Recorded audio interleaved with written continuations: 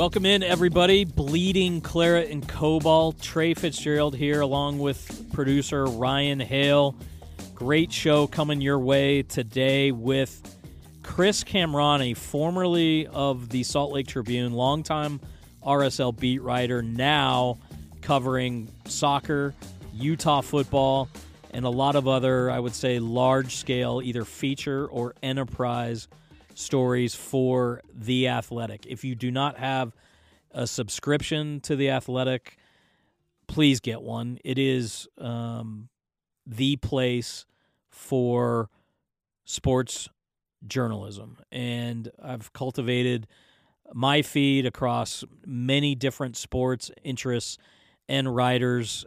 Everybody that I think has covered MLS, NBA, sports media in general, sports business in general, a lot of the heavy hitters from the last decade or so in the magazine and or newspaper and or radio TV sides have migrated towards The Athletic. So that's enough of my advertising for them. Hopefully they become a sponsor of our show, Ryan.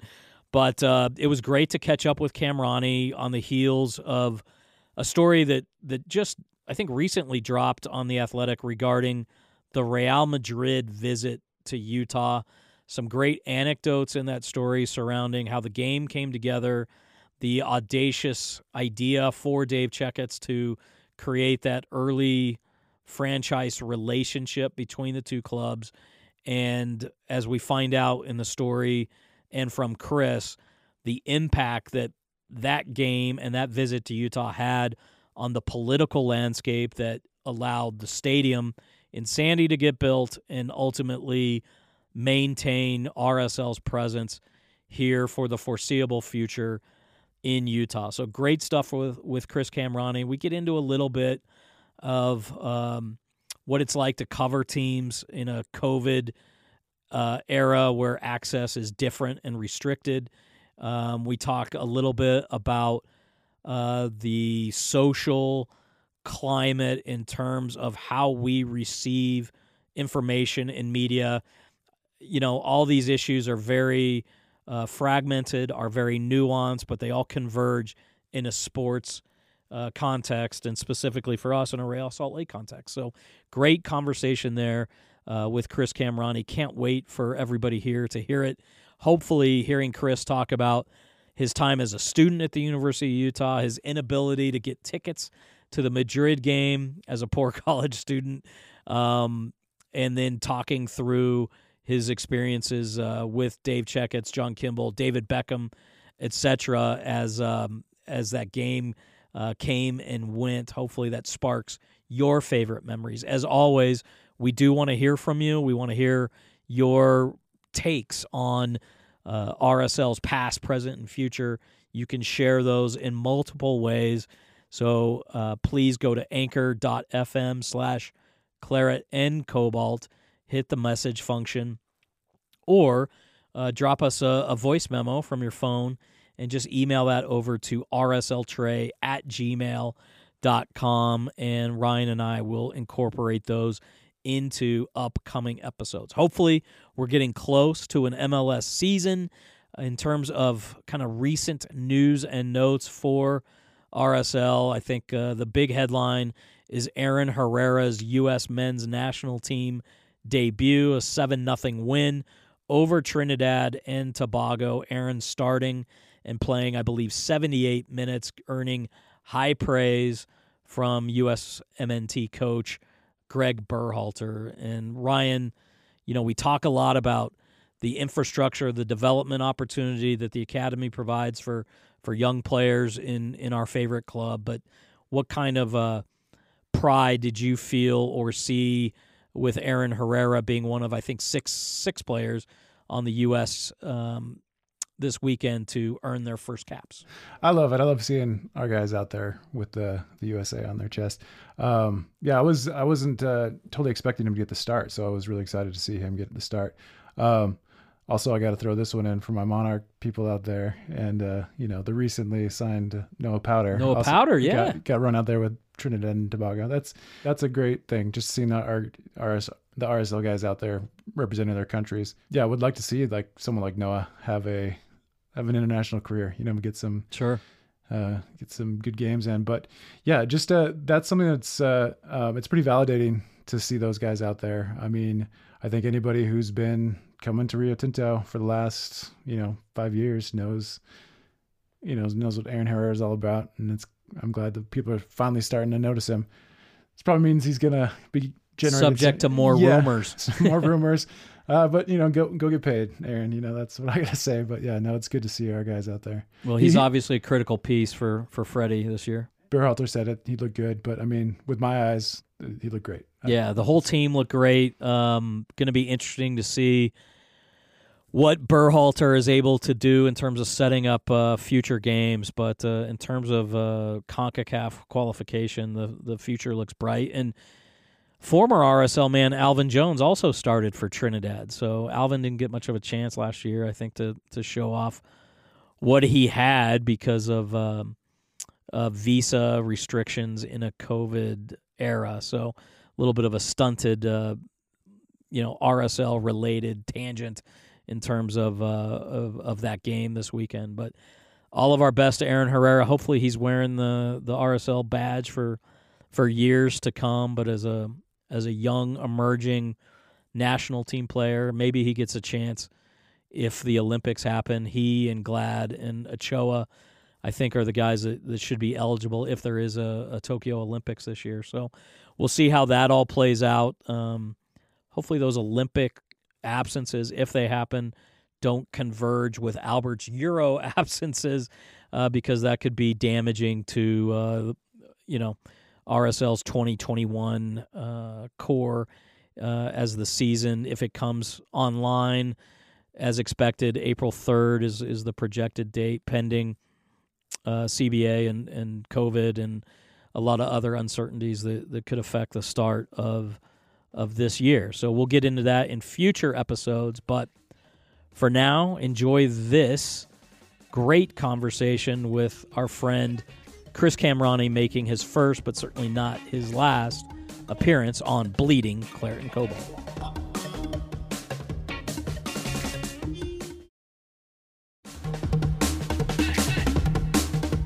All right, welcome back. Bleeding Claret and Cobalt. Trey Fitzgerald, producer Ryan Hale, pleased to be joined today by Chris Kamrani, one of our favorite writers over at The Athletic. My personal opinion, The Athletic is the beacon of sports journalism in the modern era. So, Chris, we really appreciate you taking the time today and kind of shining a light a little bit on not only your RSL history, but also the current state of media, journalism, sports, et cetera, et cetera. It's nice because this is the first time in the 8 or 9 years that we've gotten to know one another that the tables have been turned and you're asking me the questions. Yeah, I mean, questions, conversation, whatever. Sure. So first, let's start with your awesome story on how the Real Madrid game came to be with the Real Salt Lake and that relationship. What was it like for you to put that piece together? I think you mentioned with Spence Checketts it was something you had kind of been thinking about rehashing for a while. Yeah, so going back to my days on the beat, it was something that I always figured could be a cool story if told the right way and if given the right amount of runway. And to retell a story and encapsulate a week in time 15 years ago, you have to talk to as many people as you can, as you know that I did. And I think for me, and I told you this when we spoke, I never really understood the intersectionality of what that week meant for the long-term viability of the club outside of, back then I was 20 years old, a student at the U, and soccer fan, so I just knew that Madrid was coming to town and I couldn't afford a ticket. So I had some buddies who were lucky enough to go. My wife actually went. She was in high school at the time. She went on a high school date to that game, so she's lucky. But like I was just this guy that was kind of enthralled by the idea of Madrid coming to Salt Lake back then. And it wasn't until many years later that I realized that the game represented so much more to the long-term viability of the club here in Utah, outside of a few, memories that people were able to glean from either watching the game on KSL or being there in person. Right. In talking to Dave Checketts, John Kimball, many others, I don't know, did any of them talk about what they realized or didn't realize at the time? Because my memory is just that Dave, we put on, the U.S. Costa Rica game in 2005, Madrid in 2006. Like, some of these big international type events were critical to proving that there was an appetite for the sport in this market. But do you think those people that helped put that game together realized even at the time the impact for the long-term viability of the club in this market?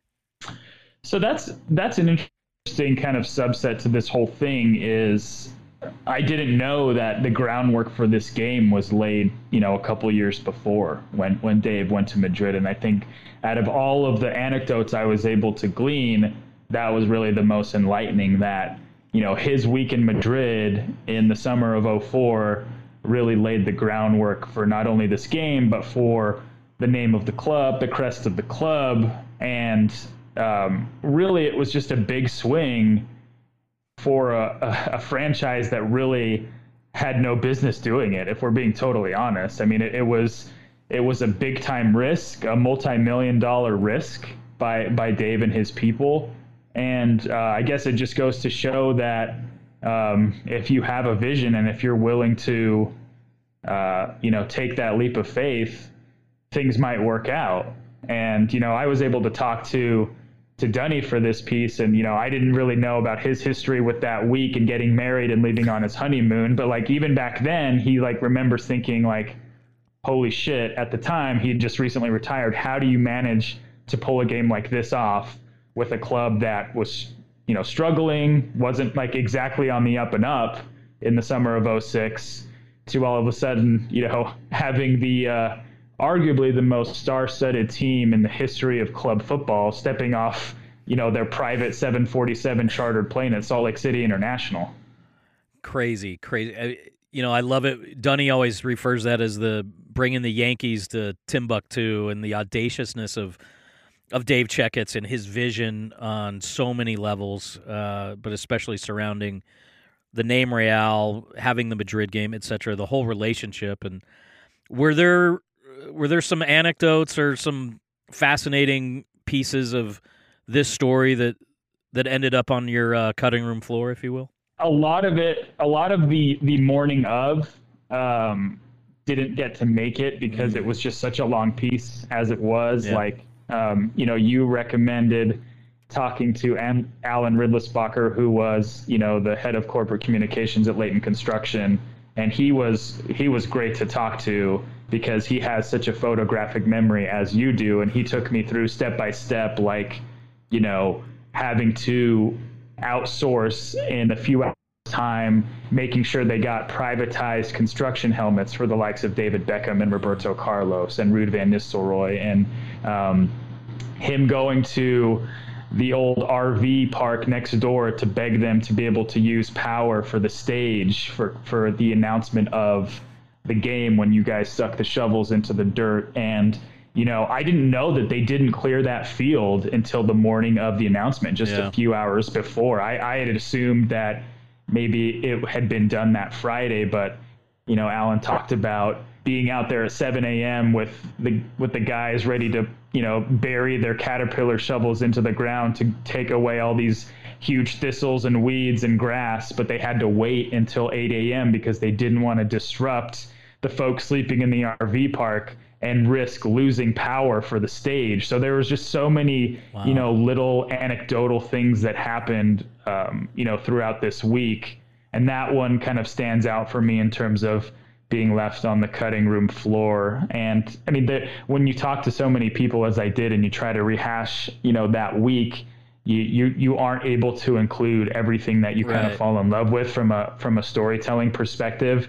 But I would say that, and a little bit of the stuff from the Friday night dinner at Lakai and things kind of just being thrown into flux. But no, I mean, it was great. Like I said, I mean, that story, I think, being about 3,000 words, and you know me, I probably could have written it in 6 and been comfortable with it. Talk to me, I guess, a little bit about how storytelling has maybe changed since you were the Salt Lake Tribune beat writer for RSL, because I don't know that I have the proper perspective for how much media, journalism, etc. in our world has evolved, and my personal feeling is it's probably negatively in a lot of ways. But when you and I worked together, the Tribune was, I would say, the bellwether media outlet in Utah. Really set the tone for everybody else. You did a fantastic job covering an emerging sport, an emerging soccer team, as a serious journalist on a daily beat. And now you're with a national publication, as I mentioned before. I think this is one of only a handful of places that I personally go to get a real unvarnished look at what's happening in the sports world, and now the sports world is tackling a lot of bigger issues, and I appreciate everything that you and Amy are doing with Spencer Checketts on Reality Check, because you guys are able to kind of marry a lot of these concepts between a changing world, a changing community here in Utah, through a lens that at least starts on sports. So I apologize for a rambling, wide-ranging question, very philosophical, but I guess when you look back at covering RSL for the Trib, and then now look at RSL from, really the outside, but you've collaborated with Meg Linehan and Sam Stejskal and others on some RSL stories off the field, right, as well as this fantastic Madrid piece. I guess, how would you describe the evolution of the current state of journalism? Yeah. So when I first came onto the beat, it was the fall of 2013 when our staff at the Tribune was kind of thrown into the air, because it's a domino effect so often when you're on a sports staff at a paper, because my good friend Bill Oram got a job covering the Lakers at the Orange County Register.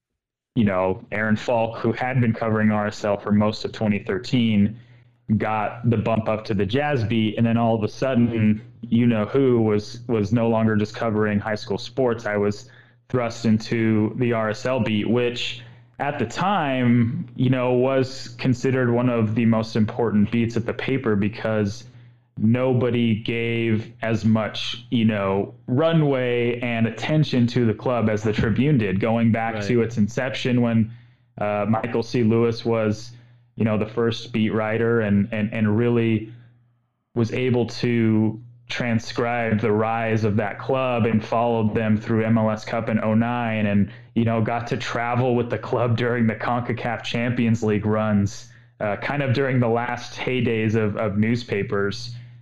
So me being thrown into the mix in 2013 in the middle of the club getting its, continued rise toward another MLS Cup run, it was stressful, but I mean, it was learning on the fly, and luckily I had some institutional knowledge of the club and history of the club, having gone to matches at Rice-Eccles Stadium when I lived just a block away during my college days. I knew the historical context of the club, but having to cover soccer on a day-to-day basis wasn't that difficult for me, because I felt like I knew what fans wanted to read outside of the standard stuff that you were kind of supposed to be dealing with on a day-to-day beat basis while you're working at a print publication.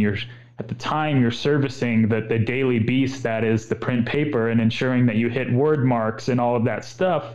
But there was also this kind of freeing existential existence on the internet where you can, blog some things that do get left on the cutting room floor and be able to break news at the wee hours of the night that can't make the print paper, and you just learn so much. And I had the luxury of, traveling with the club for the first few years on the beat on the West Coast. I mean, we didn't go east, but anytime RSL played in the Pacific Northwest or in California or in Colorado, I was on those trips. And so many of those trips, I think what people don't understand is it gives you more clout with the players and the coaches because you're there and you're kind of traveling with them and you're experiencing what they're experiencing. And I think that just goes such a long way. And I think that, and we've talked about this before, that's kind of one of the last endeavors that I think MLS has to overcome from a media coverage standpoint is sooner or later, if you want it to continue to, have that uphill climb, you want to be able to have beat writers, whether they work for newspapers or other digital outlets, travel with those clubs the same way they do with the NFL and the NBA and Major League Baseball and be at just every single game. And all of this laid the groundwork for, the balancing act of knowing how I had to satisfy the daily beast of the print versus wanting to take long swings and big swings at stories that I thought no one else had done on the beat. Like, I think I remember my first really big swing was in 2013 when I came to, I think it was you and Sam and Jane, and I said, hey, nobody's ever talked to Ned Grabavoy about, his young twins who, had some complications after they were born. And, that was really the first, not out of the box story, but something that I wanted to kind of relate to readers outside of Jason Kreis's Diamond Formation. I think there is a sense of imposter syndrome for me when it comes to the tactical side of the game. I feel like I understand it. But for me, I feel like the wheelhouse for me has always been to be able to pursue stories that I think I would want to read and other people would want to read. And that slowly continued on and on over the years on the beat. And eventually, since I took this role at The Athletic about a year and a half ago, that's given me the opportunity to not only search for those stories hyper-focused from a local standpoint, whether it's RSL, University of Utah, or the Jazz, but even nationally. And I think to your point earlier, that's one of the very underrated aspects of having this gig is you just have the opportunity to have a good enough story, you can pitch it and see where it takes you. Right. I would give Michael Anastasi, and I apologize, I don't know where he is now, but I believe he's at the Tennessean. Oh, still. Okay. Yep. He's a guy that came from L.A. in the early days of MLS when the Galaxy were a big deal, when Kobe Jones billboards were all over the 405 and the 10 and everything.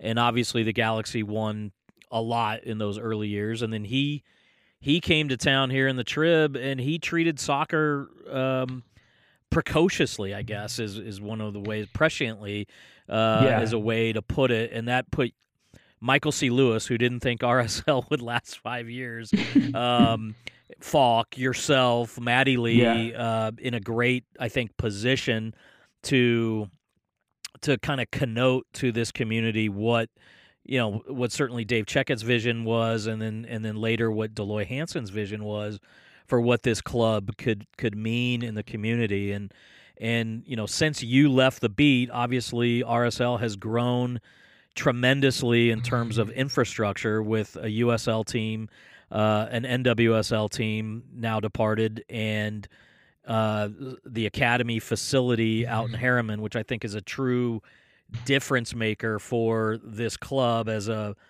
asset, whether you want to call it distressed or not because of COVID, because of the ownership transition that's pending. How do you feel as you've collaborated with others at The Athletic and just kind of followed things? How do you feel this club is currently viewed through those lenses, I guess? Yeah, it's tough. I think locally the club has a lot of work to do, and it depends on what lens you want to view that through. You can view it through a negative one, if you want to be a little pessimistic and think the club lost a lot of supporters, a lot of followers over the recent years, based on the club, or you could view it optimistically and say there is still a tremendous amount of leeway for this club to continue to grow and revitalize a fan base and frankly reach different parts of northern Utah and even southern Utah, if you want to make that argument, that can be brought into the fold to make it feel as it once was, if that makes sense. Yeah. During the height of, 08 to 14, I just think like anytime you walked into that stadium, you felt like you were going to witness something special, if that makes sense. You were going to see some of the best players in the league perform. And at the end of the day, I know people like the bells and whistles, and I know that they like the free Wi-Fi. At the end of the day, fans just want to have the best possible product on the field. That's all they want. And I think that goes through any sport and any league in the world. I think that's something that the club really lost somewhere along the way. And I don't think it's going to be that hard of a sell. You just have to have the right people in place to, galvanize a fan base that desperately needs galvanizing. Yeah. How difficult, I guess, do you think that is, not just for RSL, but for all of MLS in the current COVID environment? So it's looking more and more like 2020 and 2021 seasons will be greatly impacted by COVID due to butts in seats restrictions. Yep. And MLS is still at a stage in its life cycle where that game day revenue and game day attendance is more critical than ever because there aren't the big media deals that the NBA, the NFL, and other major sports have, and that soccer generally enjoys all around the world. So I guess from an athletic perspective and from a Chris Kamrani fan perspective, how does MLS sort of, I guess, try to break through the clutter of this a second COVID-affected season? And, is that access? Is that content? And how difficult are your, I guess, access abilities? Yeah. Because you talked about traveling earlier, and now you're generally restricted to Zoom scrums, which probably aren't beneficial from a unique journalism perspective at all. No, we'll start on the back end there. That's absolutely been the most difficult part of this whole thing. And I want to preface this by saying that I understand that most of us in the journalism industry that get to work at home and still have a job, we're extremely privileged. So I don't want to make any bones that like I'm suffering like so many other folks in the country and the world who have real jobs. I always like to say that my job is kind of fake, even though some people might disagree. But to your point, based on what the Athletic did challenge to writers to be able to do things differently in the era of Zoom, as you mentioned, like those Zoom conference calls are absolutely brutal. You aren't able to you're not able to see things. And I think for me, I'm a visual learner. I see things that give me ideas as opposed to I'm tuned into a Zoom and I'm hearing like 4 or 5 very canned, typical questions.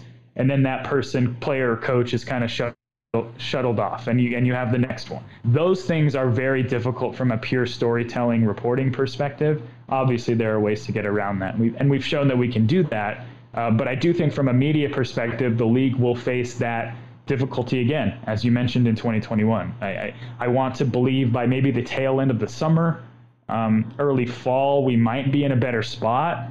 And I don't know what clubs will be allowed fans in the stands. I would assume that there will be more in 2021 than there were in 2020, considering the vaccine rollout, however flawed that might be. There will be places in the league that want to have butts in the seats. That being said, MLS is one of those leagues, like I guess pretty much every league, that needs that fiscal infusion to help everything kind of motor along.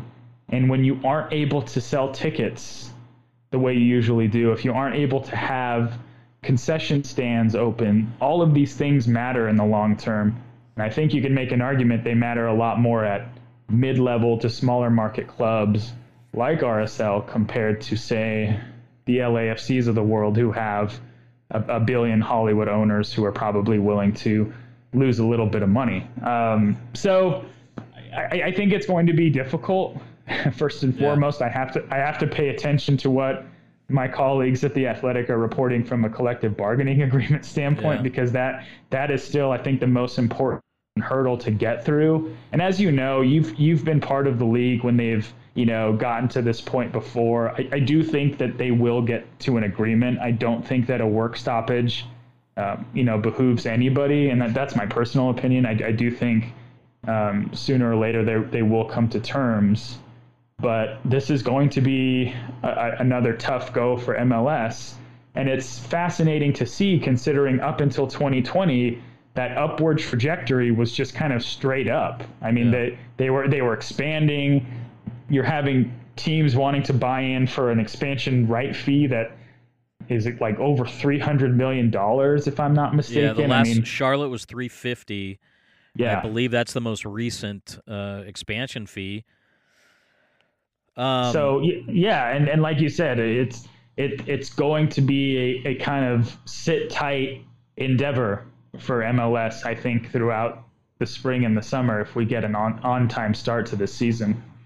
How bullish, I guess, are you on the future of MLS and the future of soccer in this country? Because you've got that expansion fee. Columbus is opening a new stadium this year.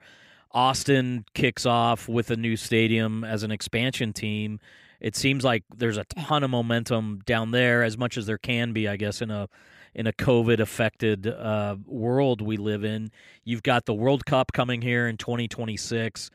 It would appear that once COVID, that we all emerge from COVID, and again, who knows how long before there's mass confidence and mass comfort in terms of sidling up next to 25,000 other people in an outdoor venue or even an indoor venue in the NBA. But it would seem like to me that the next decade, whenever kind of normalcy resumes, that it should be maybe not a straight up trajectory like you just referenced for MLS, but it seems like a pretty steep a curve, I would imagine. Yeah, and I think from an on-field perspective, I'm most interested to see how existing teams keep up. And by existing teams, I mean teams that haven't entered the league in the last 5 to 8 years. Right. I do think that the competition from a player personnel perspective is going to get so much more stiff with more teams coming in.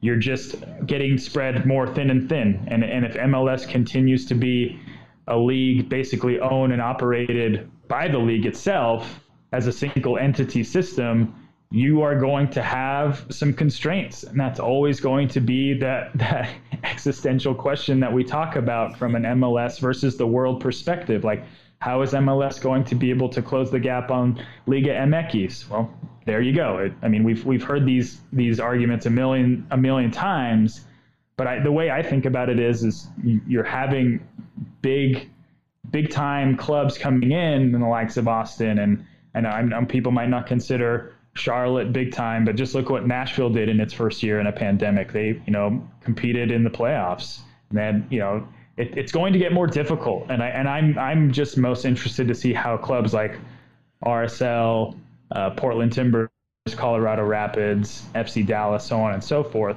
how they kind of evolve with the times, because the reality is pretty much everybody, and I guess the Crew last year is an example notwithstanding, but you have to be able to take risks and splash cash, and that's going to be made more difficult considering the losses that clubs will have sustained throughout 2020 and 2021. But as you mentioned, sooner or later, once we're on the other side of this thing, you're going to have to continue to invest an insane amount of money to keep up if you want to keep your fan base invigorated. To that end, with with the expected continued change in Utah demographics, what are maybe some of the things you think a new ownership group needs to do to capitalize on the infrastructure, or maybe recapture the relevance that RSL had in this market? So yeah, I'll start out.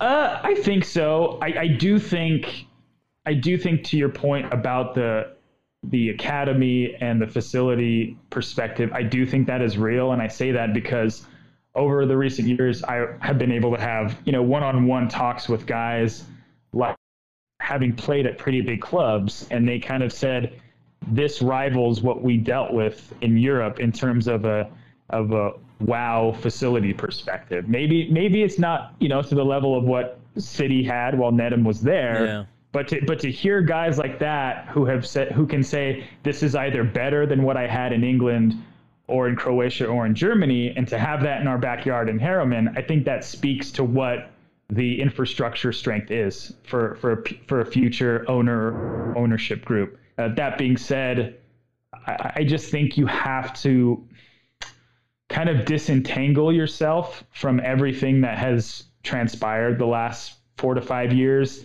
meaning you can't make it so much of a monopoly the way it was under Deloy Hansen. Like, you can't have so many things tied up into this club. You need to have some freedom to go out and market yourself and get varying sponsorship deals and go to places that you never had. And that's not to say under Deloy, RSL didn't do a good job of, hitting certain, demographics of the state.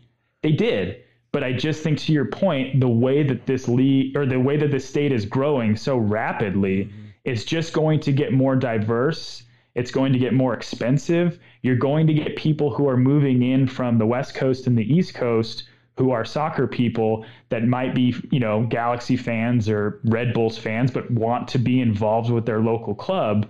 So there are varying levels to this conversation that RSL has to be willing to go out and make an impact in this community, because they have to. I mean, fair or not, guys are always going to be the alpha in this market, and I think right behind them, it's going to be Utah and BYU as 2A, 2B. But I don't think it's impossible for RSL to make a steady climb in terms of being relevant with this state's population. But that being said, to your point, you said, is it all about winning? I really think it is. And especially here, and we've talked about this too, this state is so unique because for how small it is, it's never really suffered through very, very long winless droughts, whether from a professional level or a collegiate level. You're talking about a place that in the Jazz, they made the playoffs for 20 straight years.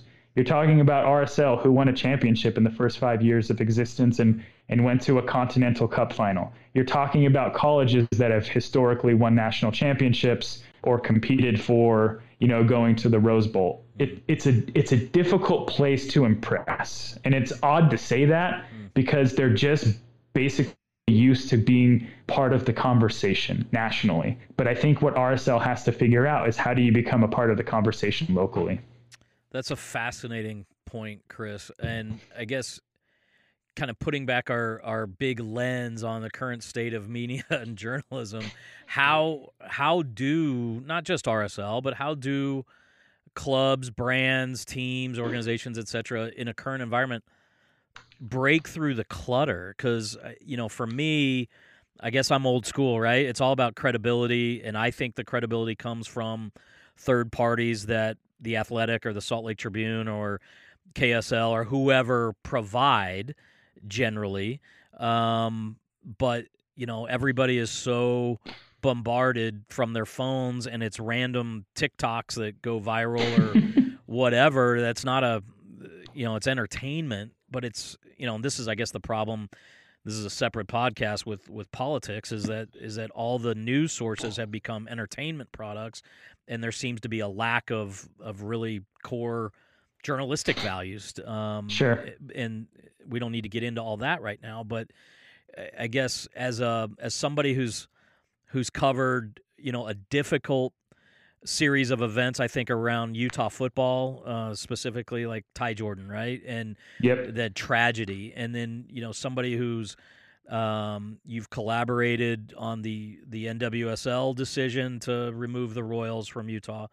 You've been through all the stuff with Sam and the Athletic on whether it was Andy Williams or the culture, et cetera, that had existed at RSL. I guess, what is your,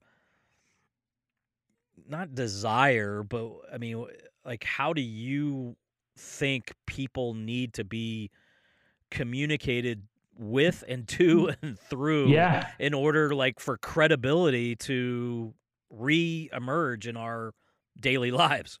Yeah, that's a great question. And that's something I think that we've really seen, unfortunately, in my opinion, on the rise throughout the last, 5 to 8 years is I think so many corporations and organizations want to control the message, and they're so afraid of not having control that it's only gotten to this point where you're seeing colleges, professional sports franchises hire their, own writers and digital teams to kind of not corner the market on storytelling, but you in a way you are still controlling the message.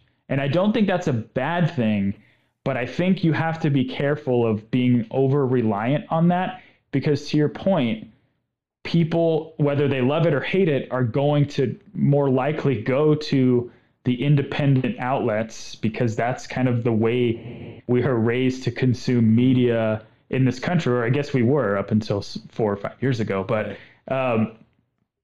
I guess what I want to see is the inherent fear that I have based on 2020 is that access for independent outlets will become less than. And I say that meaning, well, there are layers to this conversation. Let me preface this by saying I understand that there will be an apprehension of potential COVID infection when it comes to actual in-person things. I want to make clear that I think the health and safety of everybody in this world is more important than somebody sidling up to a player and sticking a microphone in their face 3 inches away from their face.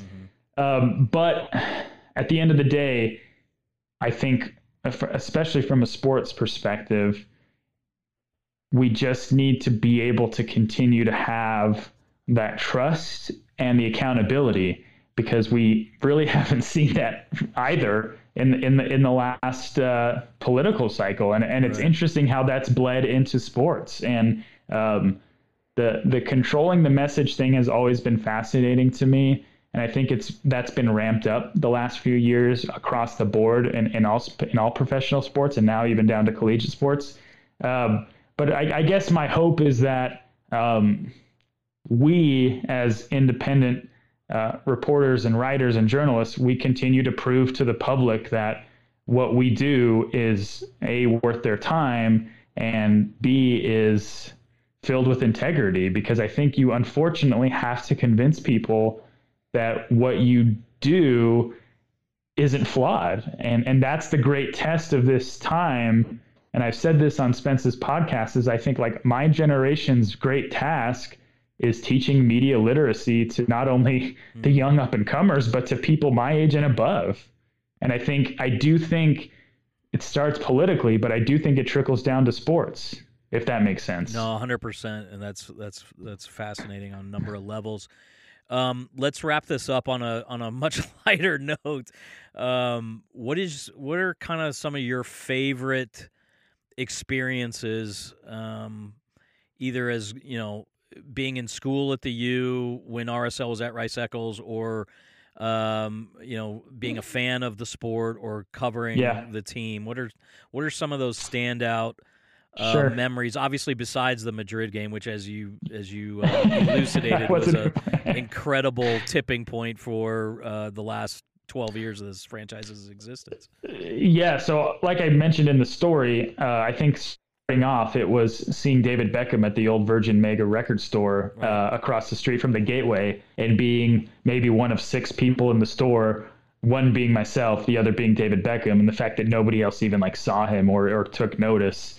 I mean, off the field, that's definitely like the first. But when I worked with the Daily Utah Chronicle, we used to cover RSL when they were at Rice Eccles, and I got the lucky draw of covering the game where Beckham scored those two ridiculous free kicks. Sure. I think it was a 2-2 draw. I think Kenny Juker scored in that game, if I'm not mistaken. He did.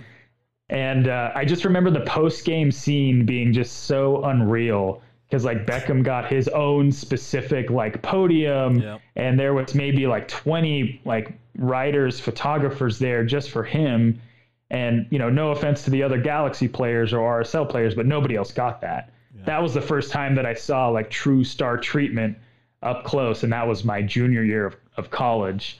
I guess from a beat perspective, I think that MLS Cup run in 13 was awesome for a lot of reasons, mainly because it was the first time I really got to travel with the club, and you know, going to Portland, and I was covering a high school football championship game that Friday before, and then I got on a plane Saturday morning and flew to Portland and covered them winning 1-0 at Providence Park, and then coming home and realizing I'd have to fly to Kansas City and hopefully not freeze to death.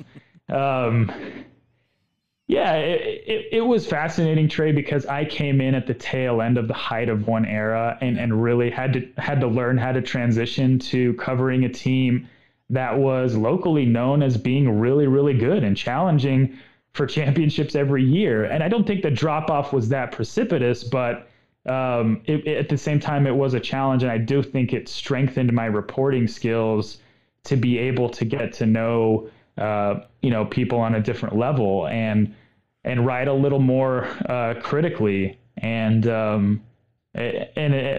I know people don't believe me when I say this, but players read what you write. I learned that.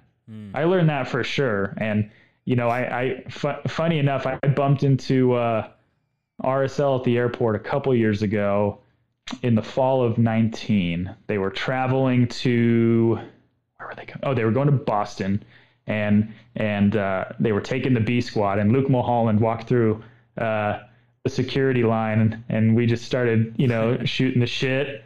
And Luke was like, he's like, man, you're not taking shots at us anymore, and just being funny, like just being kind of playful, and you know, being Luke, and it was fun to catch up with him. But it was interesting because you never really perceive that your impact will be felt with players. But I think at the end of the day, if you can say that you did your job well and did it fair, it'll take you a long way. And I think that, for me, I guess that's the lasting memory, is that, you know, my 4.5 years on the beat full time went a long way in terms of still carrying on those relationships today, whether it's with an office, you know, former employees like you, players. I mean, one of my favorite stories that I've ever done was a story that I never thought I'd be able to, was when I pitched Nick Raimondo the PK story in December. And I said, I emailed Nick out of the blue. I was like, hey man, I know you used to really hate when I'd ask you this, but like, what are your thoughts about it? And Nick was really receptive, and it turned out to be such a cool, like, fun, investigative story. And, you know, and 2 weeks later, that relationship that I was able to cultivate with guys on that team came to fruition again when I got to talk to Kyle kind of for an exclusive retirement Q&A about, you know, stepping away from the game. So there were too many great memories from covering the team, because I loved going on, you know, road trips to the best parts of the country, in my opinion. I mean, I got to go to the Bay Area and see my dad, got to go to the Pacific Northwest and walk around Seattle and Portland before a game, and just kind of feel the excitement in the city of, you know, a rivalry match. Those were the memories that stick out for me. Awesome. I will say though, Trey, I do not miss being on deadline for those 8:38 kicks where, like, I still have PTSD. There was a game that RSL played at CenturyLink where it ended 3-2, and I think Andy Rose scored in like the 96th minute, and I needed to rewrite my story in about 3 minutes before they went to print. After a Nat Borchers stoppage time red card, if I recall. So Yep. Yep. So those are the things I don't miss, but the years on the beat were really formative for bringing me to where I am today. That's awesome, man. Yeah, that Raimondo story. I mean, I was a guy who was around Nick, on a pretty regular basis for about 10 years. I learned so much reading that PK story, and he finally divulged some of his deepest, darkest secrets in that one. That was phenomenal. So I'll apologize for my press box behavior during the Rice Eccles days and probably the Rio Tinto days and on the road, because I was as you and I have talked about, our jobs were always much easier if the team was successful, and sometimes you get a little selfish like that and emotional, and that's where a lot of the passion, I think, comes from. So.